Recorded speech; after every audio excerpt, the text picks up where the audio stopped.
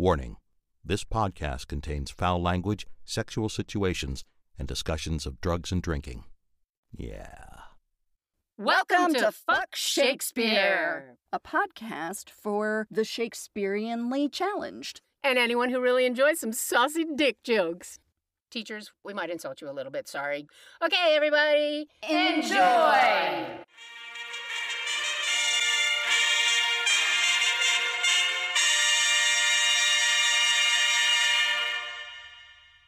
Oh, hi, I'm Erin. Hi, I'm Diana. This is episode 24. Episode 24. Oh, spies. Yes. So much spies. So much spying and sneaking around and prying into people's private lives. We never really think about all the kind of craziness that must have gone on in courts. Oh, just awful. I know all those period dramas kind of touch upon some of it, right? All of the whispering and spying and you had to backbiting you had to keep your ear to the ground, right, to maintain your position, so that you could ingratiate yourself with the powers that be. I guess, yeah. Ugh, so awful. Yeah. And also in this episode, we're going to introduce you to our friend Jenna. Yay! Jenna is awesome. Jenna is a teacher. Yeah.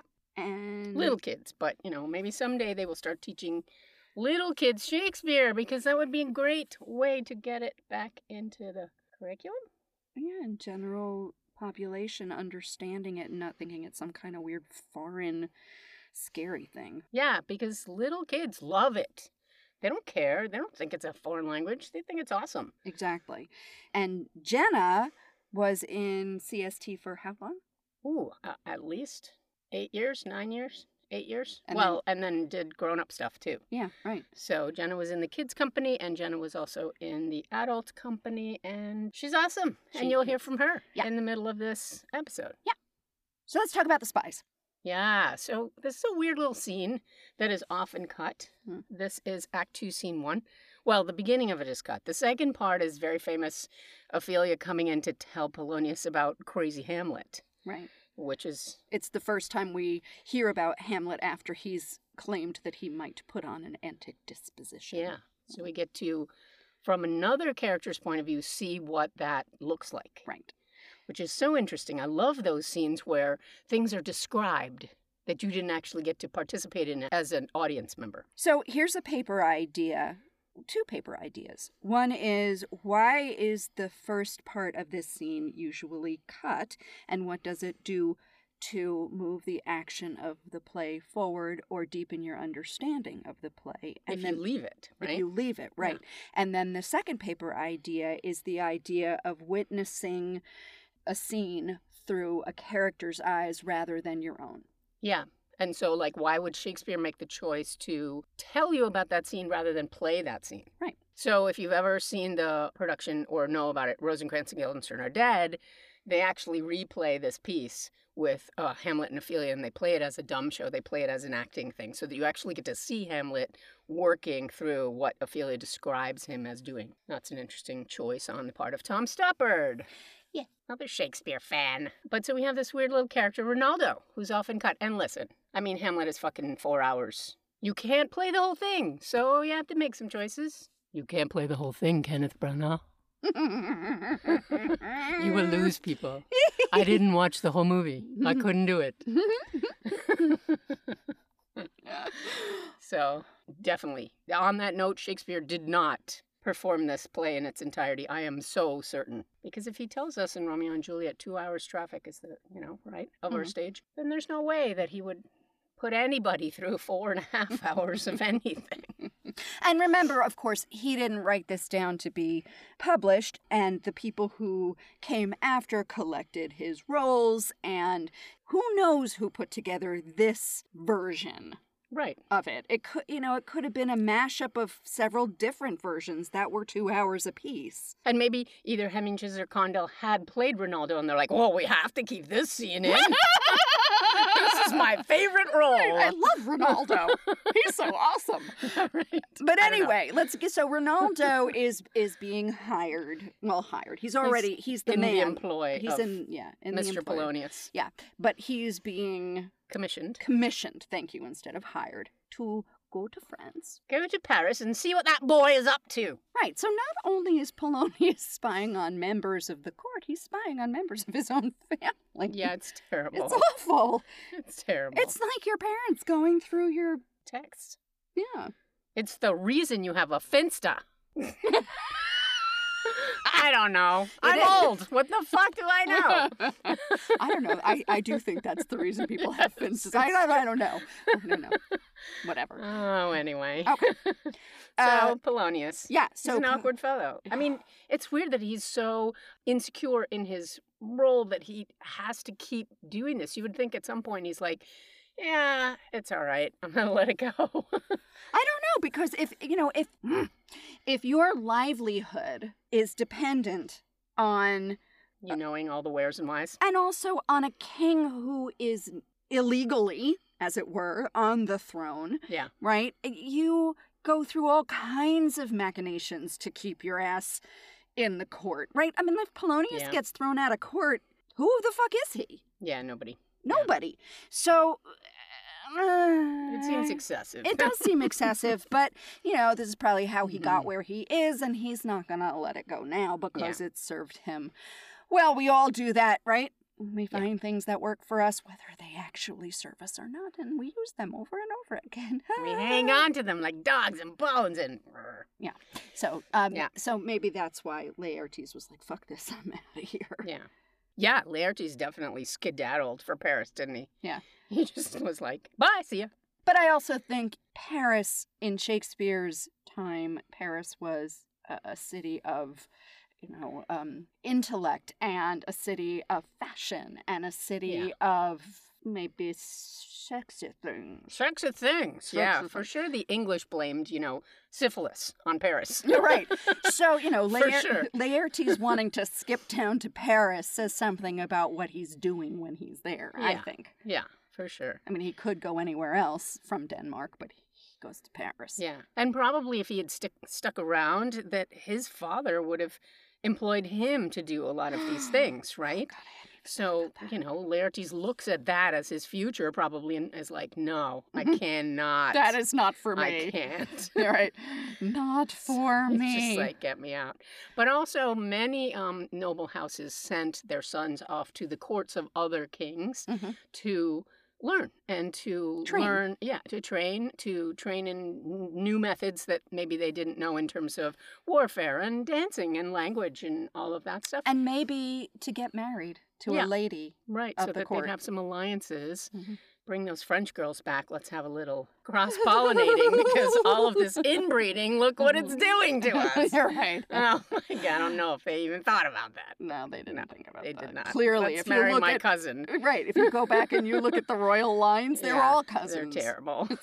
I mean, it doesn't matter what country you were in, you were marrying your cousin. Ugh. Yeah. and then all of this, going back and forth to different courts, you had cousins in France anyway. So Yeah, right. Right. Too late, can't escape. I'm sorry. Oh, children coming out crazy. Yes. Yes, King George. I see you, King George. We love you, King George. Do we? No. No. And then the other half of the scene after Jenna's interview is about Ophelia in her closet. What does that mean? Her private chamber. Yeah, but Hamlet knew how to get there. Yeah, we talked a little bit about that, didn't we? Yeah. Yeah, when we talked about whether Polonius and Laertes knew that Hamlet was diddling Ophelia. Yeah. So he definitely knows the way there. To her secret rooms. But the thing that's interesting to me about the way she describes what happens is that he just bursts in. Yeah. Like, you don't do that. No knocking? Nothing. No, servant coming in and saying, Prince Hamlet is here to see you, milady. Yes. None of that. He pushed past everybody. He ran in, and the way she describes him, she describes the way he is clothed. I'm not going to say dressed because he's in a state of undress. Yeah. Um, Shocking. Which is shocking. And he would have had to be like that outside of her private chamber, which means other people saw him. Coming that way. Right. And one of the things that she talks about is that his stockings, which were very high socks, basically, that came up to your... Little short pants. Yeah, that came up above your little short pants, right? Yeah. So they came up to your thighs. Yeah. She describes that those are not up. They're down around his ankles. Yeah. Which means she Showing can his see, knees. Yeah, she can see his thighs, his knees, and his shins. Shocking. It is shocking. We did not see flesh like that in You might those as well days. have no underwear on. Exactly. Yeah. It's shocking. And so he doesn't just show her his thighs, knees, and shins. He came running through the hallways. Like that. Like that. So servants Unseemly. saw him. I mean, it's crazily shocking, Yeah. right? So the question is, though, why did he come to her first, do you think? I mean, after all those servants who saw him in the hall. Well, what do you think? Well, like, maybe was it some kind of goodbye? Like some kind of closure on, look at me. I'm going to this weird place. You don't want and me this. are over. Yeah. Unspoken. Very weird. Yeah. I mean, I don't think he's very good at relationships. No, probably not. It's really not. So how do I tell her and not tell her, that this is over? Right. He didn't have text. Oh. So he let his knees do the talking. Yeah, G2G. Bye. But also his knees knocking together, Yeah, right? So he was upset. He was upset. He was very upset. Can you just see him shuffling through? Because if those stockings are all around his ankles, they would have also maybe been on the floor. And yeah, he stepping on them and like, I don't know. Like pratfall Hamlet.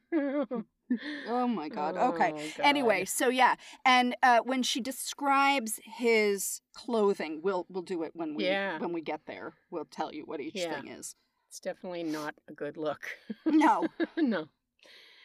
All right. So the first half of the scene: Polonius and Ronaldo. All right. I'll read Ronaldo. There you go. Yeah, Okay. and you read Polonius. Okay. Give him this money and these notes, Ronaldo. I will, my lord. You shall do marvelous, wisely, good Ronaldo, before you visit him, to make inquire of his behavior. So, before seeing him, you want to see what he's doing first. Right. And remember what we said about Polonius? He can never say anything succinctly. No. Everything with Polonius, you know people like this. Yeah. They must hear their own voices. His very famous line in a couple of scenes that you'll see is, I will be brief. And then he goes on. Absolutely not. Yeah. Like the friar with that long fucking speech. Yeah, right. Yeah. My lord, I did intend it. Ronaldo has been in his Yeah. employ for a He while. knows exactly what he's He supposed to knows. do. He knows. Very well said. Very well said. Look you, sir, inquire me first what Danskers are in Paris. Danskers. Danskers, Danish people. Oh, Danish people. Danes. So he's like, first, spy on all the rest of the Danish people. Then you're going to get to Laertes, right? Yeah. And how, and who, what means, and where they keep, what company, at what expense, and finding by this encompassment and drift of question that they do know my son, come you more nearer, that your particular demands will touch it. So, encompassment, big word for like roundabout way. Like to encompass something is to circle it, right? So he's kind of like, circle him first, find out all the other people that know him, and drift of question, kind of a casual way to question them. And he's going to say this a few different ways, that you'll be able to find out direct answers by indirect means. Mm-hmm. So that's his method of spying. So this is all interesting information about Polonius. Yeah, how his mind works. Yeah. Take you, as 'twere, some distant knowledge of him. Like, you know of him, but you don't know him. Yeah. Yeah. As thus, I know his father and his friends, and in part him. Do you mark this, Ronaldo? Aye, very well, my lord. And in part him, but you may say not well. But if it be he, I mean, he's very wild, addicted, so-and-so. And there put on him what forgeries you please. So he's like giving him a script, right? Mm-hmm. He's telling him exactly what to say. You're going to say it exactly this way. So, like, I sort of know him. Oh, I heard he's really crazy, wild. Yeah. Yeah, he does some things. Yeah. But then he's gonna, curtail some of the things that Ronaldo might say. So, marry none so rank as may dishonor him, take heed of that. But, sir, such wanton, wild, and usual slips as our companions noted and most known to youth and liberty. So all the things that young men do. Yeah. As gaming, my lord? Aye, or drinking, fencing, swearing, quarreling, drabbing, you may go so far. Drabbing? Drabbing, a drab is a whore. So whoring. You can even accuse him of whoring. My lord, that would dishonor him. Faith, no, as you may season it in the charge. You must not put another scandal on him that he is open to incontinency. What? He needs his depends. He pees a lot in France? I don't know. No. To be incontinent also means to be like wasteful, like, I'm wasting my pee. reckless. Yes, right. Well, not able to hold things. So you don't hold money. You don't Not able right? to hold. Got it. Yeah, that's where they get that word. So you can't hold your pee, but you can't hold your money. You can't hold your tongue, right? You're just kind of reckless. Kind of reckless. Yeah. That's not my meaning, but breathe his faults so quaintly that they may seem the taints of liberty. Taints. You did taint. We can find those dirty words wherever they're hiding. Yeah. The taints of liberty. Yeah. I just had quite That's an image. A new band name, if ever there was one. Oh, yeah. The perineum of liberty. The perineum of prosperity. We're going to start riffing on this. Oh, my boy. God. Okay, never mind. So the taints of liberty are just like the stains that happen to young men when they have freedom. The flash and outbreak of a fiery mind. A savageness in unreclaimed blood. So these are variations on a theme, right? He's like the results of being bold and smart and untamed. Mm-hmm. Unreclaimed is untamed. Of general assault. But, my good lord. Wherefore should you do this? My lord. I would know that. Mayor, sir, here's my drift. And I believe it is a fetch of wit. So he's very impressed with his own ingenious devices. A fetch of wit is just like an ingenious idea. You laying these slight sullies on my son. Sullies, we heard that word before. Yeah, so little blemishes. But listen to the S's, right? So now he's whispering. Now because there might be other servants passing by, right? Mm-hmm, yeah. Mm-hmm. Yes, you always have to think about that, guys. Like, where are you in the scene? Right. Are they in his office? Is it private or is it public? That's going to affect how you play or how you speak it completely. So now he's whispering. You laying these slight sullies on my son, as 'twere a thing a little soiled in the working, mark you. Your party and converse, him you would sound. So wait, as 'twere a thing a little soiled in the working. The slight sullies, these little blemishes that are kind of old hat, regular things that people take on. Your party and converse, that's the other guy, the guy you're conversing with. Right. Having ever seen in the predominant crimes the youth you breathe of guilty. Nominate means to name something, right? Yeah. So the aforementioned faults, the crimes that you were talking about. So, having ever seen in the previously mentioned small blemishes on his character. Yeah. This guy to be guilty, having seen him to be guilty of these small things. Right. He might open up and say other bigger things, right? Oh, yeah. That's what he's kind of driving at, right? Right. Like you kind of plant the seeds of little indiscretions, and maybe some guy that you come across talking about Laertes will say, oh yeah, not only that, but... Yeah, right. I saw him at the gaming table, but I also saw him... slinging his dick around in public. Like, wait a minute, what? Whoa! You know? Yeah. So, the youth you breathe of guilty, be assured he closes with you in this consequence. Good sir, or so, or friend, or gentleman, according to the phrase or the addition of man and country. So, very good, my lord. So he's like, he's going to continue the conversation by addressing you like such, you know? Uh-huh.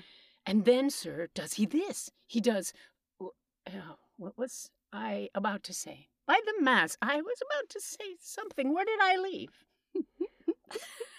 Dude, it happens to me all the time. What the fuck? Where was I? What am I saying? Right. I came in this room for something. It's so good. It's such a good way of describing an old person without having to describe them. Right. At closes in the consequence. At friend or so. And gentleman. At closes in the consequence. I marry. He closes thus. I know the gentleman. I saw him yesterday, or t'other day, or then, with such or such. And as you say, there was a gaming. There o'ertook in's rouse. So o'ertook, overcome, right? In's rouse, we had that word before. In his drink. Right. So he was completely drunk. Not only was he gaming, he was drunk. Yeah. They're falling out at tennis. So he got drunk and then he couldn't play tennis. He couldn't play tennis. What a shame. Or perchance I saw him enter such a house of sale. Whores. I saw him going to a whorehouse. Yeah. Vitalizit, a brothel, or so forth. Wait, vital what? Vitalizit. It's a really old word. So, you guys, when you think of Shakespeare and you're like, oh, it's old English, there's actually, and this has been studied, it's only 5% of the words in the entire complete works that are words that we don't use anymore. So vitalizit, obviously, it's one of those. We never heard of it. But it comes from a Latin, videre, to see. So previously seen, or like, in other words. Oh. In other words, a brothel. So he says, a house of sale. In other words, a brothel. Mm-hmm. A whorehouse. Yeah. See you now? Your bait of falsehood takes this carp of truth. Little fishing metaphor. Bait of falsehood. So falsehood is what you put on the hook. Yep. And you get back a bigger fish. A bigger fish. Bigger info. Yeah, more info. Lots of intel there, yeah, right? Yeah. Mm-hmm. And thus do we of wisdom and of reach, with windlasses and assays of bias, What the fuck? by indirections find directions out. So we, smart people, and of reach means understanding much more than other people. Yeah. With windlasses and assays of bias, these are, again, terms for roundabout methods. Windlasses were just like, I think it's a sailing term, and assays of bias is a bowling term. That means you're like testing out the ground by rolling a ball to the right. Assays, as in what you do in a science lab. Yeah. Mm-hmm. Okay. Yeah. A test. It's a test. Uh-huh. And he says, by indirections, find directions out. So you can get a direct hit by using these sideways methods of finding out. Yeah. So by my former lecture and advice shall you, my son. You have me here, have you not? My lord, I have. Copy with you. Very well. Good, my lord. Observe his inclination in yourself. I shall, my lord. That means, don't trust someone else to do this work. You do it. You see him for yourself with your own eyes. And let him ply his music. Well, my lord. Make sure he practices the piano. Farewell. Now, so, my mother does this to me all the time. Okay, let's say goodbye. Goodbye. And then another goodbye. So, you keep trying to leave the room and the person keeps calling you back. Yeah. Ronaldo is like Laertes, can't get out of there fast enough. He keeps talking. All right, so here comes Jenna. Yeah. So let you listen to Jenna, and then we will be back with Ophelia. Ophelia. I failed you. No. Hi. Hi. Jenna. Jenna, will you introduce yourself? Yes, I'm Jenna. I go by she, her, hers pronouns. I have known Diana and Erin for many, many years, starting my journey with Shakespeare when I was in 5th grade, I believe. Nice. And now I am actually teaching 5th grade, which is kind of funny, at a school in Queens. So it's been full circle. Woo. Yay. Here we go. Yes. Excellent. Great. So you mentioned how did you find Shakespeare first? Tell us a little bit about that. All right. So I have been through preschool family friends with another Shakespeare family, the Kitmans, whom I was introduced to through our preschool. But we went to see them because they lived in Palisades in New York, and they were in this magical group called Children's Shakespeare Theater, and we went to go see them perform. And I believe it was A Midsummer Night's Dream. And I fell in love with the whole thing, with the theater, with the lights, with the costumes. Of course, my friends we were very little, they were the fairies, and I would just loved every part of that. And of course, looking up to the older kids who at the time, the Children's Shakespeare Theater, they must have been eighth graders. And they were giants to me, and they were incredible watching them. And a couple of years after seeing that performance, we actually moved to the area. And of course, we were like remembering that awesome theater play, and we were like, we have to join that group. So we became part of it as soon as we could. And all four Wechts did. Yep. As soon as we were old enough to read a script and say the lines, we joined the group. Yeah, you had 3 siblings, right? Younger than you. So you made the inroads for all of you. Yes. We were a legacy. We all 4 of us, one after the other, little ducklings. We all followed each other through the plays. Yeah. A dynasty, a majestic dynasty. Yeah, that's it. Duckling dynasty. Oh, so cute. Great. So what was your first show? Yeah, my first show was Henry V. So I was a couple of, minor characters here and there, but which made it more fun because I could take it whatever direction I chose. I remember I was Bardolph. Oh, what a great part. What a great part. With we were basically every scene of him was in a tavern, more or less. And I had my little beer stein that of course was just full of tap water from the back. But I got to pretend to be drunk on stage, and I got to drink all of it and then be, where's the rum? Why is the rum gone? And I held my mug upside down when I drank all of it. It was fun. So I got to play, and I could wear my silly costume and my hat. That was like a floppy hat. I remember that. It was red and white striped, and I love my hat. And how do you pretend to be drunk when you're a 5th grader? Spin in circles and don't walk straight. So silly, funny. Do you remember thinking anything about the language of Shakespeare when you were in 5th grade doing it for the first time? That's funny. No, I feel like when you're performing it, it's more easily understood. You say the lines and you're doing the actions. And so the language itself just makes sense because it's just, they fit together. And of course, like when I was in 5th grade, I wasn't speaking these speeches and soliloquies, right? I had dialogue, and a dialogue fits nicely together because you have a call and response. So the language itself, it's just a puzzle piece. They just fit together. And I think also when you're younger, and I've taught abroad as well, and I've seen this with younger kids, that when you introduce them to a new language, they don't question it. They're like, okay, so this is called that in that language. All right, I get it. And then they just go off with it. I taught a 5-year-old the word scissors, and she was just using it in sentences for the rest of the day. Like they don't question it. They're just like, that's the name of this object. Okay, that's what the name of this object is. No question. So in 5th grade, I guess your brain is still kind of like that sponge. So you're able to just throw at it and it absorbs it, and there's no questioning. It just absorbs it and then it walks away with it. Yeah, so it's almost like you're making an argument for starting Shakespeare earlier in school. Oh yeah, 100%. And also, but not just reading it though. I think it has to be an experience. Yeah. For everyone. I mean, just to like get the little ones into it too, because again, what drew me into it was the lights and the costumes and all of it with the language. And then I didn't question the language when it came to my learning it. It was an experience that all fit together. Right. In New York, is there a poetry unit for 5th graders in the curriculum? So not that I've seen. Right now we're reading a book together. And I've been seeing that we're reading novels together. Last year, so I just graduated in May with my master's in education, and I had to do student teaching, and it was virtual, of course, because of everything. But my virtual student teaching, we had a unit on poetry, and we focused on like Shel Silverstein and Dr. Seuss and all of those other easy to unpack for kids. Just like, oh, that's a simile because look at that. Obviously, this person isn't actually a fish. Like, Yeah. And so I know that was 4th grade.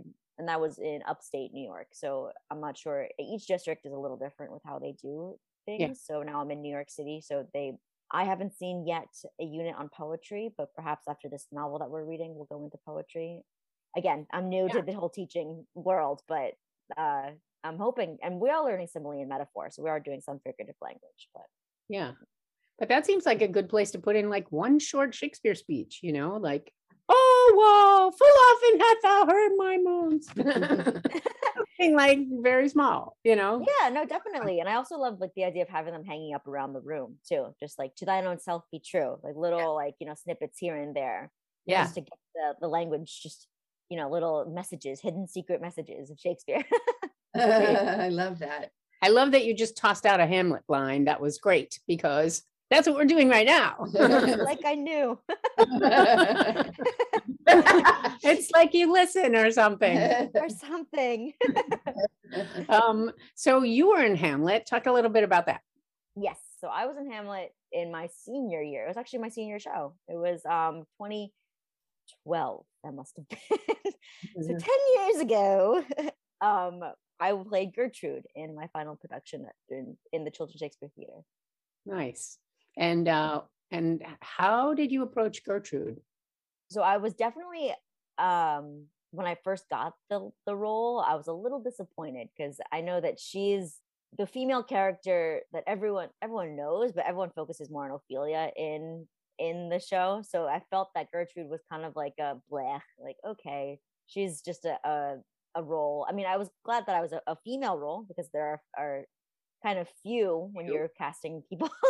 Yeah. And I got to wear dresses and be a queen. That's nice. But going from Lady M to Gertrude was definitely a big, because I went from Lady M my junior year to Gertrude my senior year, and for me those were very different female queen figures. Because Lady M, and I'm gonna say Lady Macbeth, because I can say the name. Like Lady Macbeth, like basically went out and said, "I am gonna be queen. Yep, I'm gonna be queen. You, husband, you're basically my servant now. You kill the king for me, and then I'm gonna be queen." Gertrude, I felt, was kind of the opposite of that. Gertrude, I mean, she married into her queendom, right? She married first the original king, so King Hamlet, who dies, and then she just kind of falls into kind of like Catherine of Aragon. I've been listening to Six. So I've got that like on the brain now. So Catherine of Aragon also falls into marrying the brother once the original king dies. Right. And so it was kind of like, okay, she marries into the kingdom and then just falls into continuing her queendom with just following the brother line. So it kind of just felt like she was being led as opposed to Lady Macbeth, who was doing the leading, right? Yeah. So they were very different characters. But then going through it and actually being Gertrude, it's like, what else was she gonna do? Because female figures, I mean, even Ophelia, she goes crazy because of all of the societal pressures on women. And then when you can't meet expectations, like, what are you supposed to do as a woman? Like, you go crazy and die, essentially, is what happens. So there was definitely more sympathy for her as I was like doing the role and following the role, because she really didn't have control. Even as a queen, she didn't have control because you're still at the mercy of the king and all the rest of the men, right? So there was definitely more sympathy there. And also I kind of, the lingering feeling of Lady Macbeth in me wanted to be like, oh no, she chose this. Like, she wanted to be queen. So she was like, oh yeah, you're the king now, Claudius. Hey, I'm pretty sexy still. Like, you want to get this on? Maybe she wanted, she took it for herself. There's like different ways that you can play it. And I think that having come from Lady Macbeth into Gertrude, I probably had that maybe mentality still in me a little bit. Yeah. So she takes charge a little bit and like really makes her own choices a little bit more. Yeah. Yeah. And then she has that really powerful scene with her son, right? The closet scene, which is the closet scene. Yeah, no, I remember. And I was playing it opposite to Natasha, who was playing, well, Natasha and Jonah were both playing. We had that dual Hamlet. And I remember Natasha and I were pretty comfortable with each other, and it got very intense in in certain like moments in that scene. And I remember we would be doing something that we'd stop and we would be like, whoa, because it got very confrontational, but also in a oddly just physical way. Like, even though it's a mother-son thing, Hamlet is just clearly, and I think that also Gertrude is repressing her emotions, which Ophelia obviously lost control of that.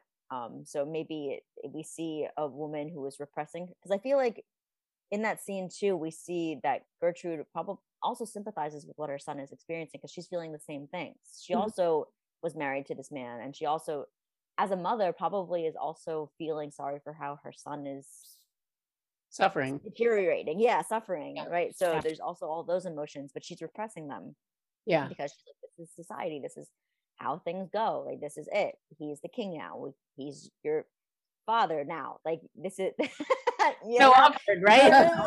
I wish you could have seen Jenna's face when she said father. I know, she's like, ew. And no, uncle father now, okay, Uncle father, aunt mother. Yeah. But so she's like saying that is what it is, but she's probably also like sympathizing with him, saying, I'm also angry and devastated and upset with everything, but we, as a woman in this society, is the mother figure, I have to say, we can't do it, and it gets very heated. Ourselves. Yeah, it gets very heated. But then he attacks her like sexually. He's disgusted by her choices there, so that must have been really difficult to play, I think, too, right? Well, with Natasha, we definitely got into that, with the sexual nature of it. But I also think that going back to Gertrude taking control, like maybe there was part of her that always loved Claudius. Maybe she always loved Claudius. That there was part of her, like, even though she had to marry the older son because that was the king, and she had to marry him. But maybe there was part of her that always wanted to be with the younger son, with the younger brother. Yeah, you're definitely doing the Catherine of Aragon take, right? There. Yeah, a little bit, right? That there's always, maybe now this is the marriage she always wanted. Yeah. So that was part of that too. Like maybe like sexually, this is what she always wanted. So maybe this is her finally coming into the relationship that she was desiring from the beginning. Yeah. Which would be very uncomfortable for her son, right? Yeah, definitely. To see his mother happier in a second marriage than she was in the first one. Yeah. And which is funny, because I feel like, again, going back to Lady Macbeth, like she and Macbeth have a way more like steamy scenes. I mean, there's like that, everyone's saying that the Macbeths were actually the happiest married couple before the end of the play, right? So going from that, and actually Alec and I played those roles, and then we went to playing Claudius and Gertrude. So we went from one couple to another couple, but they really don't have many scenes like that together in the play. So that just comes from interpretation. I think it also helps that we don't see them behave that way, and yet we hear Hamlet talk about them that way. So like, is it another thing that's just in his imagination? Exactly. You have to think like what part of that is real, and what part of that. So the actors then have to play that part up, or not. They can make it. It's great. Leaves a lot of interpretation, right? Mm-hmm. What about studying Shakespeare in the classroom when you were in school? What was that like? So I remember, I believe the first play that they introduced, of course, was Midsummer Night's Dream in 8th grade. And we were each given a little book, and we all sat in our desks and we all read it. And then at the end of the unit, we watched a movie with the play. I think it was Kevin Kline. Kevin Kline. Yes. Yeah. As Bottom. Yeah. That one. And I, of course, had seen the play. I was never in a CST rendition of Midsummer. Really? Yeah. Even as a bedfellow, I was never part of the I know. plays. You were away. You were in college then. Yeah.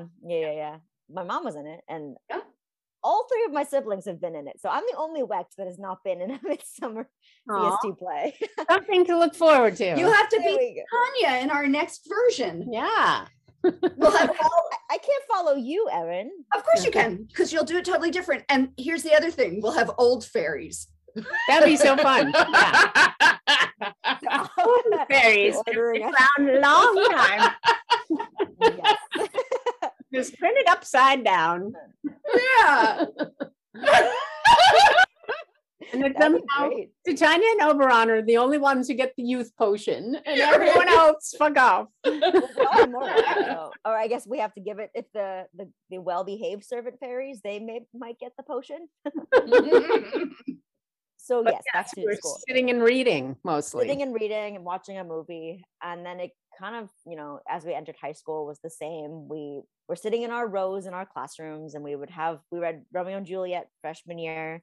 I think we may have read Othello sophomore year. And it was, again, the same, except, when reading it, the teacher would give certain roles to certain students, and we would read it from our desks and read the lines. And of course, people would be butchering the language, because when you're reading it from a page, and you're not reading it standing up, and you're not reading it as it's supposed to be read, which is as a dialogue, as a conversation, you're going to mess it up. And then I remember junior year, we read Macbeth, which again was the same year that I played Lady Macbeth. So we got to the out damn spot scene, and I told my teacher that I was performing it. And so what she did is she let me actually perform it in the classroom. And in that room, our desks were arranged in like a U, a semicircle. Yeah. And so we turned off the lights, and I brought in a flashlight, and two people were reading the nurse and the doctor lines, and I was like, I had them memorized, so I was saying them from the center of the semicircle in the dark with my flashlight, and it was so great, and it was so much fun.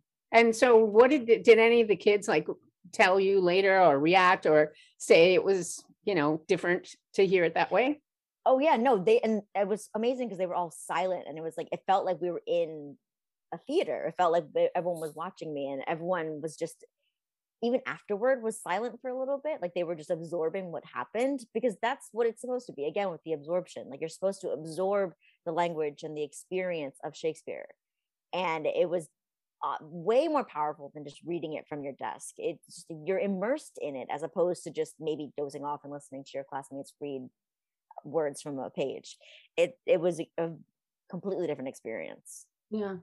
So did your teachers, when you were doing the Shakespeare unit, before you read a scene from your desks, was there a little bit of prep in terms of what the scene was about, who the characters were, what you were going to be listening for, or how was that handled? Oof, this was a long time ago, but there must have been.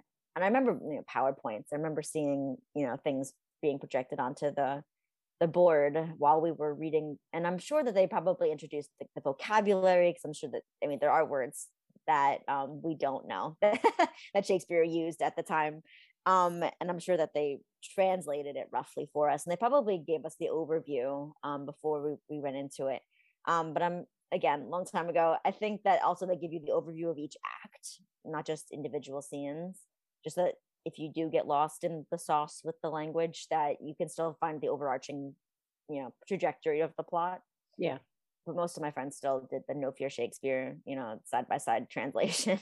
Yeah. Which is just easier for those who are not in the realm of Shakespeare. Yeah.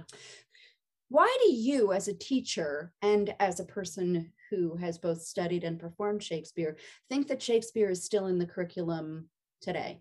I mean, the themes are always prevalent that you see in Shakespeare or in any novel that you're going to read, right? So it's still the themes of love and loss and greed and, just conflict, but also resolution. And you see them throughout all of Shakespeare, but you also see them throughout any novel that you read. So you read, the Harry Potter books, you read the Lord of the Rings books, you read anything. We're reading a book called Heart and Soul right now. And again, those same themes of just struggle, but also triumph, and you see them everywhere. And so I think that Shakespeare is still relevant, even though he was written hundreds of years ago.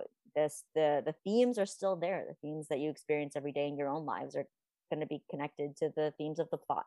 And also, it's just cool. Like, it's unique. You're not going to see this anymore in works published today. Like, it is a different language, and to experience it, it's time travel. It's experiencing the time back then, but still with those same themes that you can connect to. So it's powerful as a teacher and as someone who experiences Shakespeare on their own. I love Shakespeare. And it's also like source material, right? Like so many stories come out of there, right? So you can tie definitely back and go, oh, this is just like, that bit of Othello that, whatever, where the jealousy happened. You can have those stories come, forward all the time in modern context, movies and How many songs Hamlets and, have we seen? I mean, isn't Lion King just Hamlet? Lion King Lion is King. Hamlet. Edgar Sawtelle, which is one of my favorite books, is Hamlet. There's a bunch of them Yeah. that are out there that they're the Hamlet story. Yeah. Not Over maybe and not over again. maybe not quite as blatantly as Edgar Sawtelle. Yeah. I mean, that's like blatant, but it's a great book. Yeah. You know what's going to happen, Mhm. unfortunately. Yeah. So you talk about the language. Do you have any like tips or tricks about when you see a word that you don't know, what do you do with it?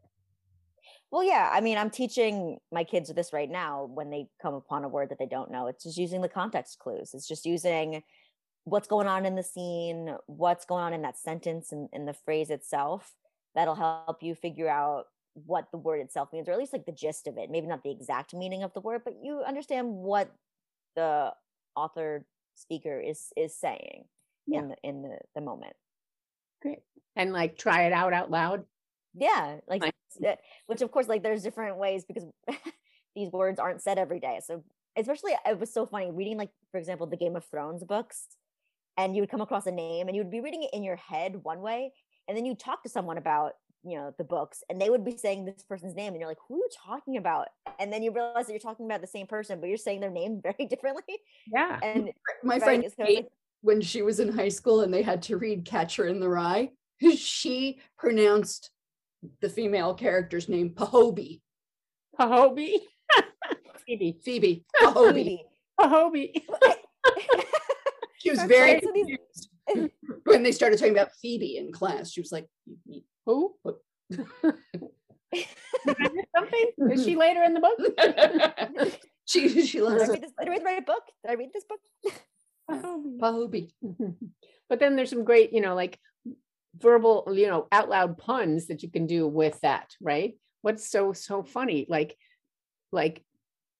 Pyramus and Frisbee and stuff, like goofy things that we get to just play with. And so what? They're not wrong, right? So, Yeah. And yeah. Interpretation and spinning it whatever way. Yeah. Especially in a comedy, you can be super loose about Oh yeah. who cares? Say it wrong. It's hilarious, right? Yeah, I mean, we went through all of the Romeo and Juliet episodes with all the dick jokes. Lay it on thick. Lay it on. Yeah, good. So can we throw some funny words at you and just like say the Out first of context, let's see how it goes. Yeah, word association, just totally off the top of your head. All right, here we go. Giglot. Giglot. Are you giggling a lot? Is it like a small laugh, like a giggle? Like It's fun. How about welkin? Is it like a weapon, like a tiny maybe dagger? But I could see this being used as a dick joke too. A welkin, like Mhm. Perfect. a gherkin. Best lubber. Best lubber. Best lubber. Best lubber. Best lubber. Is it like to slather something on bread? I love that. I beslubbered my toast. I beslubbered my bagel. How about clack dish? Clack dish. I feel a dish. I'm thinking like a something you put on at like a tavern. A clack dish is something that you just maybe spit into. Like it's like a dish, but like it's not used for anything nice. Oh, nice. Excellent. I love that.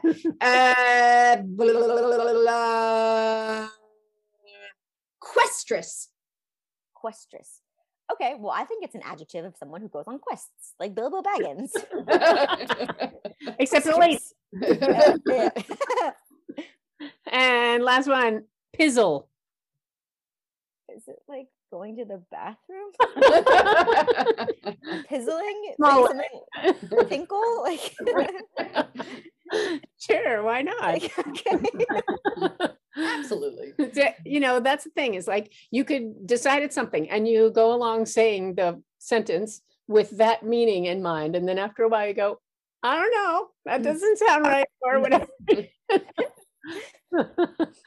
I had a friend who was directing, and he's always about like, yes, allow kids to do whatever they want, right? And with the language or the characters, whatever. So this one kid was playing Angelo in Measure for Measure, and he's like, I think Angelo's a vampire.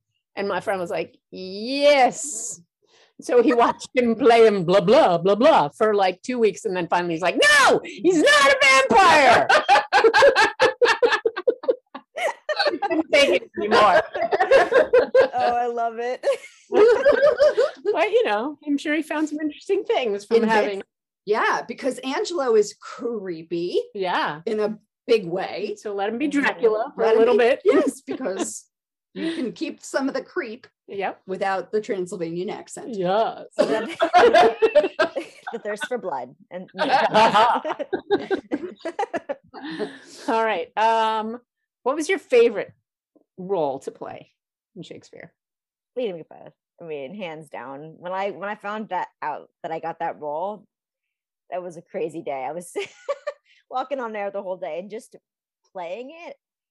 I guess I hadn't really played a strong female character before that, or any female characters. I played maybe one or two prior to that, and just like being able to be a woman and be in control was so cool. And then we also played it where she was kind of like witchy too, like just like in her outfits and everything, and just like summoning the spirits and all of that she was kind of witchy, and it was really cool and really badass. And I just love being just so in it and just so involved in all of it. It was like so much fun.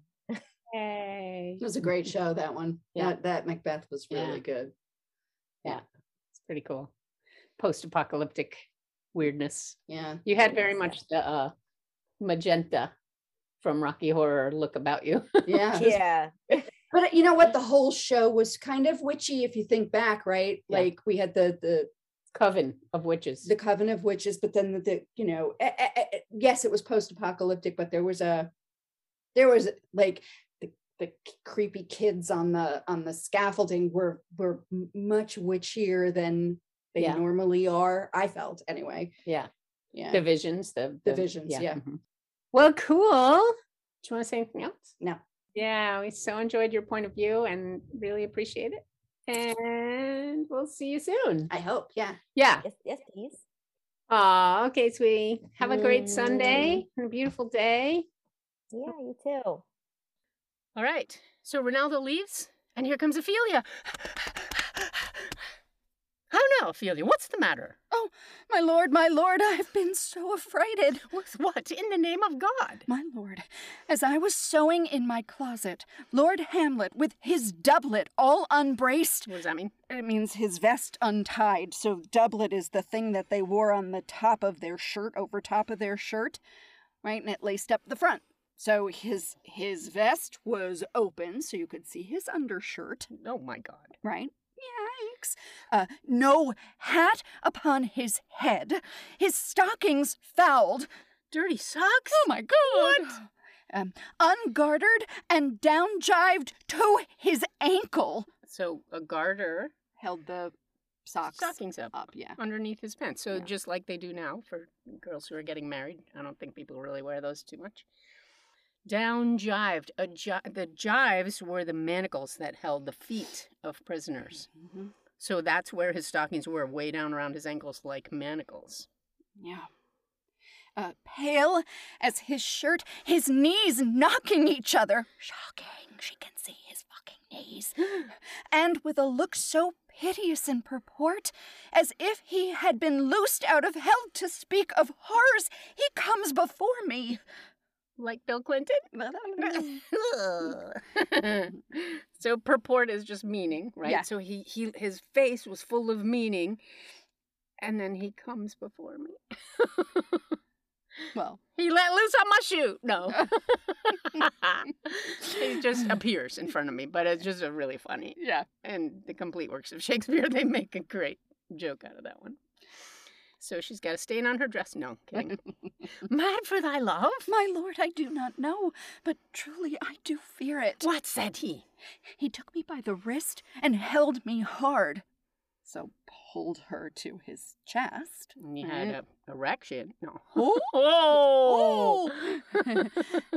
Then goes he to the length of all his arms. So then he pushes her away, as far away as his arm is straight. But he's probably still holding her. Yeah, hand. he's totally holding her wrist, Yeah. right? And with his other hand thus o'er his brow, he falls to such perusal of my face as he would draw it. To peruse something. Yeah, to look. Yeah. Strong. Examine. Yeah. Thus o'er his brow, he could be shielding his eyes, he could be oh-mying on his forehead, he could be Yes. doing any number of things with that Alas. hand. But he stares at her face like he's drawing it, that kind of concentration Yeah. on her face. Probably he's trying to just remember it forever, right? Your beautiful face. I'm going to put it in my memory. Long stayed he so.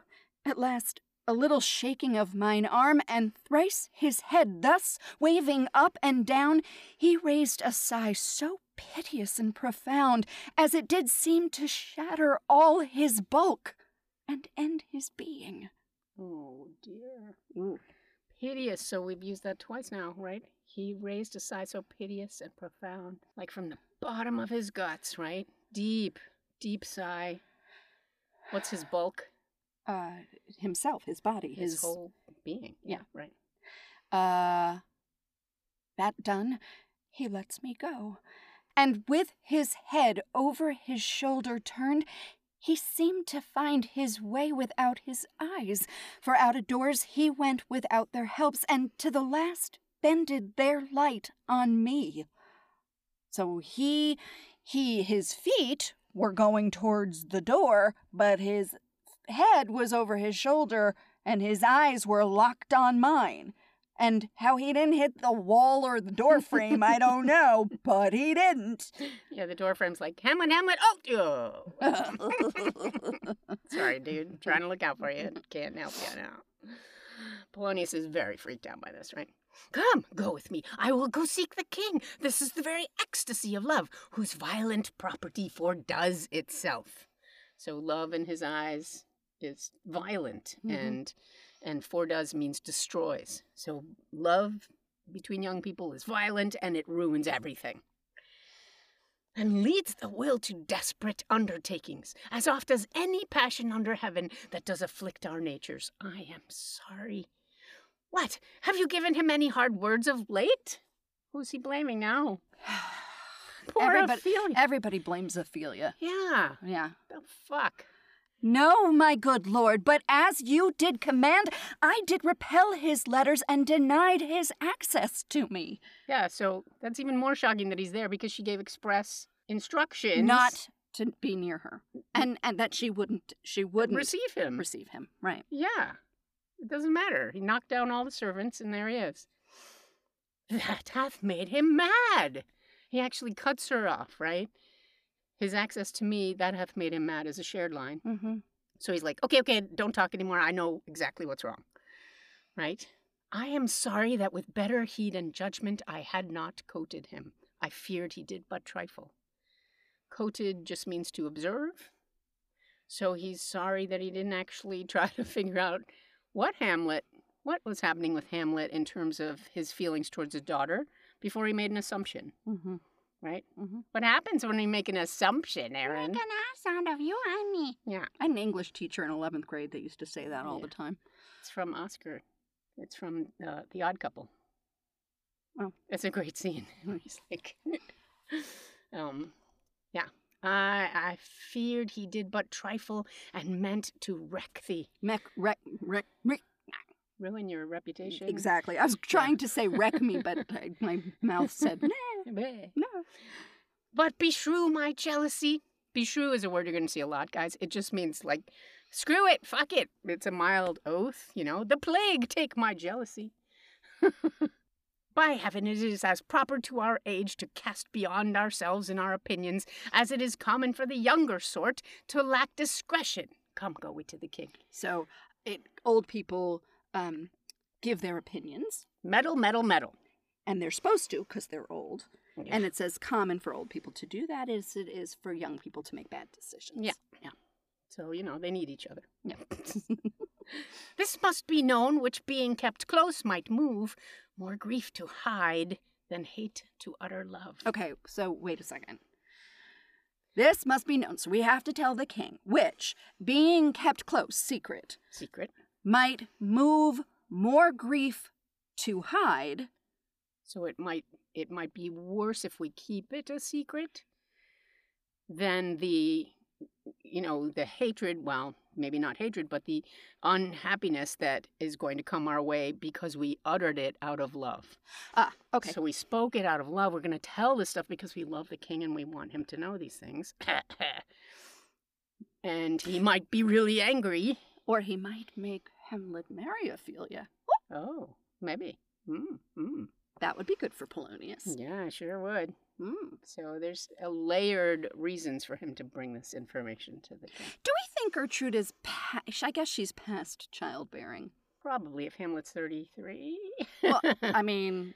She could have had him at 12, which means 46. Well, she could still do it. It wouldn't be good, but she could. Be good.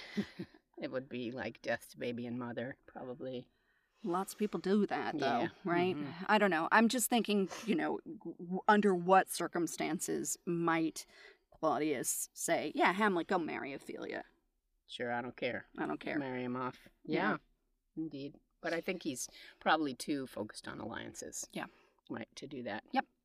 And Hamlet keeps alluding to Gertrude's age in terms of how could she possibly still want sex at her age. At 40 At something. 40 something. For God's sake. She's not a dried up apricot. No. No. Apricot, good one. Apricot is slang for cunt. There we go. I'll leave you with one more beautiful word. Oh. All right, so that's it for this episode. I'm Diana. I'm Erin. And this is Shakespeare. For additional fun shit from Fuck Shakespeare, you can head to our website at fckshakespeare.com. Or find us on Instagram at fckshakespeare. If you are enjoying this podcast, you could support us for as little as 99 cents per month. Just click the support button on the page on Spotify or Anchor. Tell your friends.